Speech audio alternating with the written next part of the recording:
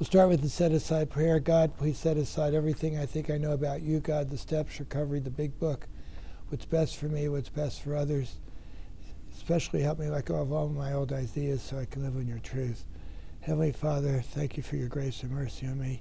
Help us to carry your message today. In Jesus' name, amen. Okay, we had a long birthday today for those on the podcast. It was a special one.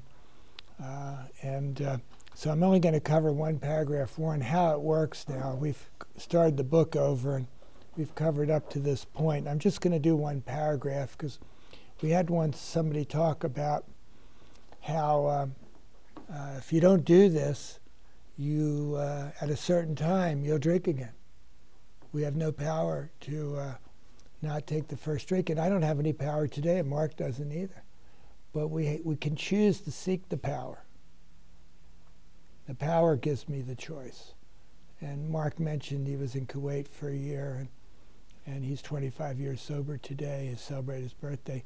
But he prayed and meditated every day. Stu and I listen to the same scripture, right? Wake up. He drives to work. I'm sitting at home. Get connected with God. And so we're going to just read a paragraph on how it works because there's so much in this one paragraph, but I don't want to go too long. And how it works. So how it works. How do we find a power to live? Because what's our dilemma? Does anybody remember? It says on page 45, lack of power. That's my dilemma. And I have to find a power to live. And it says the power will solve my problem. Now, what is my problem that the power can solve? I mean, I thought I had a lot of problems. Anybody else have a lot of problems? Yeah, I may still have problems tonight. Who knows? But the only problem I had was conscious separation from God. In my mind, I created a world where Michael was the center of it. I ran the show, and I got irritable, restless, and discontented. I was always full of fear. I had a lot of resentment, and I made bad decisions. Anybody else do that? And it wasn't a real world. It was one I created. And there is a real world where God is the center, and he's my director. And that's where I have to be today. And in that world, I have a power to say no to alcohol, because God will say, bad idea. And if you're actually working the steps regularly, prayer, meditation, inventory, alcohol just doesn't come up. Just doesn't come up anymore. It's not part of my life. And so how it works, how do I find a power to live? And if I live with that power in the fellowship of the Spirit, then I'll have a power not to drink. It says that on page 85. The problem has been removed. It's just gone. And if I stay in fit spiritual condition, I will react differently to alcohol. I'll recoil from a hot flame. Does anybody still have a burner? We have electric, but you don't keep putting your finger on the fire. I actually burned myself the other day, and I didn't say, I'm going to do that again. That was fun. No. And you see, but that's what we do. We're alcoholics. And we say, it's not going to burn us this time.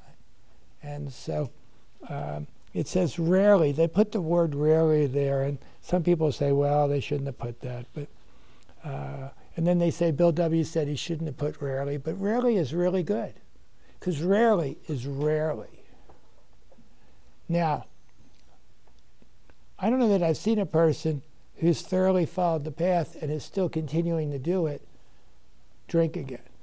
Now, I heard this said better than rarely.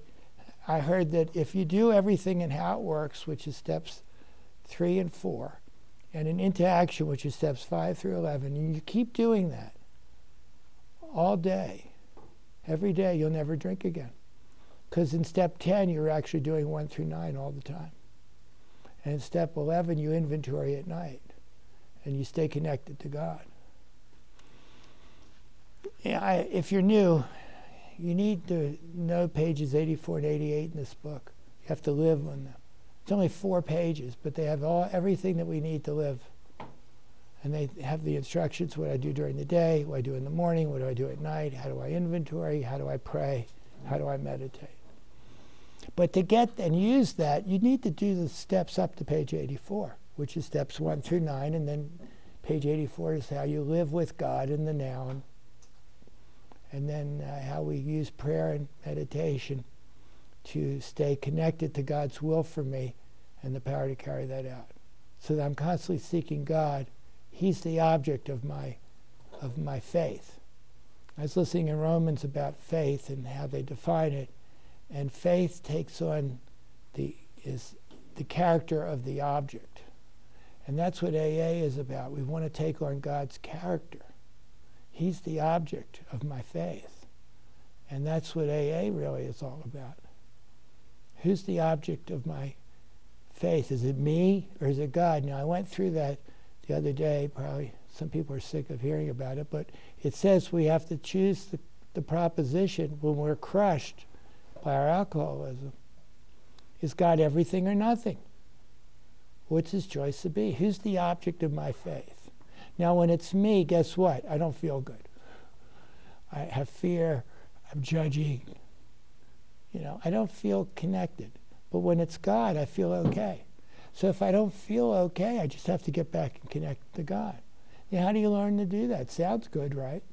But how do you do it? Well, when you do your step 4, you learn prayers for fear, prayers for anger. You learn how to deal with shame and guilt. And then you do that in the rest of the steps. And if you're not feeling good, you're back in your old character. And you use steps 6 and 7 so you get the character of God working in your life in that moment. For instance, it could be as simple as, I always use this example, because I am a little impatient. Not nearly as bad as I was. Like if I go in the food store and they're just not immediately ready to help me. You understand. And that shouldn't happen because I'm Michael the Magnificent. Well, now I say, well, I'm retired. And especially when they start pulling out the coupons. The best is at Walgreens when they have the 2 gift cards and they want to do $10 for one card and $15 for the next. Oh, yeah. There it is. And I just sit there and I say, well, I'm retired. I have nothing to do. Can you relate to that? And because it's just the way we are. We don't have to. I don't have to react. I don't have to react anymore like that. And it says, rarely have we seen a person fail who has thoroughly followed our path. You've heard that. Now, the rarely in the Oxford group that we're based on, they had 4 absolutes. Their desire was to practice absolute purity, honesty, unselfishness, and love. It was a group of Christians who wanted to practice Christianity as it was in the scripture in the first century, Sermon on the Mount, Book of James, the spiritual principles, before we got a lot of rules.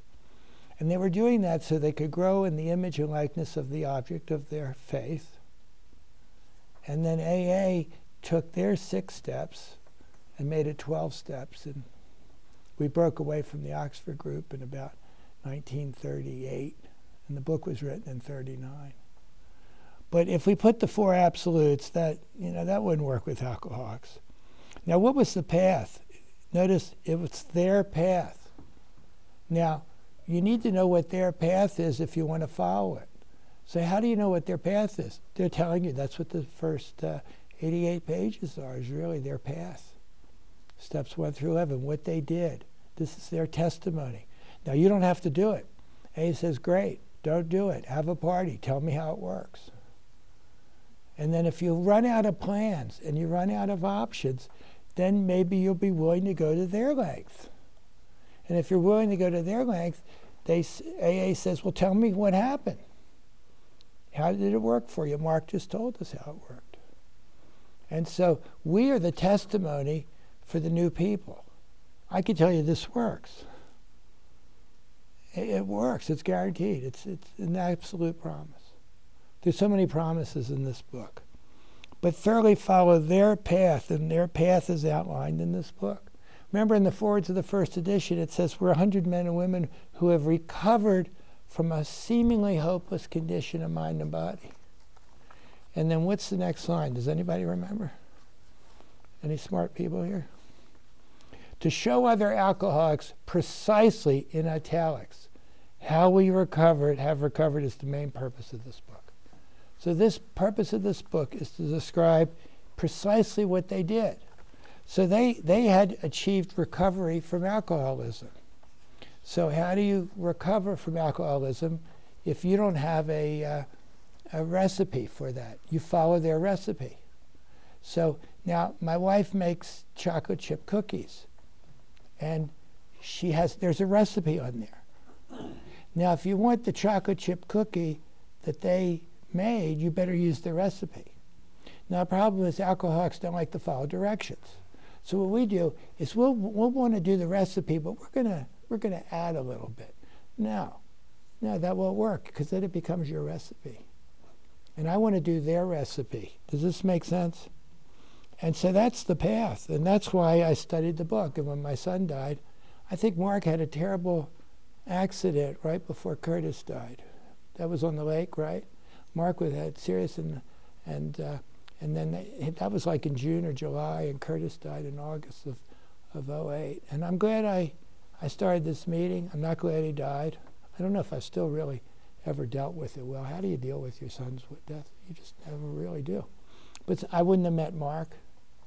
I wouldn't have met Shane. I wouldn't have met Stu, all the people in this room. You know, who would have known when I met Mark that eventually 5 years later he'd call me from Kuwait and he had a problem. And then I was there to help him. So and remember, God works through people. Now here's a key line in the book. It says, those who do not recover. Now they start out, this is the way they wrote, rarely have we seen a person fail. And then they say, those who do not recover. So they're telling you, if you don't want to fail, thoroughly follow the path. And then they're going to tell you, those who do not recover. Now they talk about recover in this book. And what does it mean to recover? To recover means that you have a relationship with God so that you don't have the obsession to drink. And when it comes up, you say, bad idea. And then you have a mind that's not dominated by alcohol. And you're not under its power because you have God's power. Now, recovered is not a permanent condition. It depends on your relationship with God. So if you keep doing the deal every day, you don't have to do it perfectly, but you'll have enough of a relationship that God's working in your life. And you don't want to get too far away from that. So this is a continuous program of recovery to keep you recovered. It's a circle. It says, those who do not recover. So you'd be interested. Who are you people? They cannot or will not completely give themselves to the simple program. Now, it doesn't say anything about meetings here, or coffee or service work, which is important. But if you don't do the program, that's not enough, the fellowship. The fellowship is supposed to bring you to the program. And then when you do the program, you bring the program to the fellowship to someone else. And that's how it works. And it's at the end, they end the instructions on the path on page 164. It says that we hope you will join us in the fellowship of the Spirit. We're supposed to be a group of people who are dedicated together to improving and keeping a relationship with God. And that should be what our goals are. Now, we have a lot of rules now and this and that, but that should be what we are.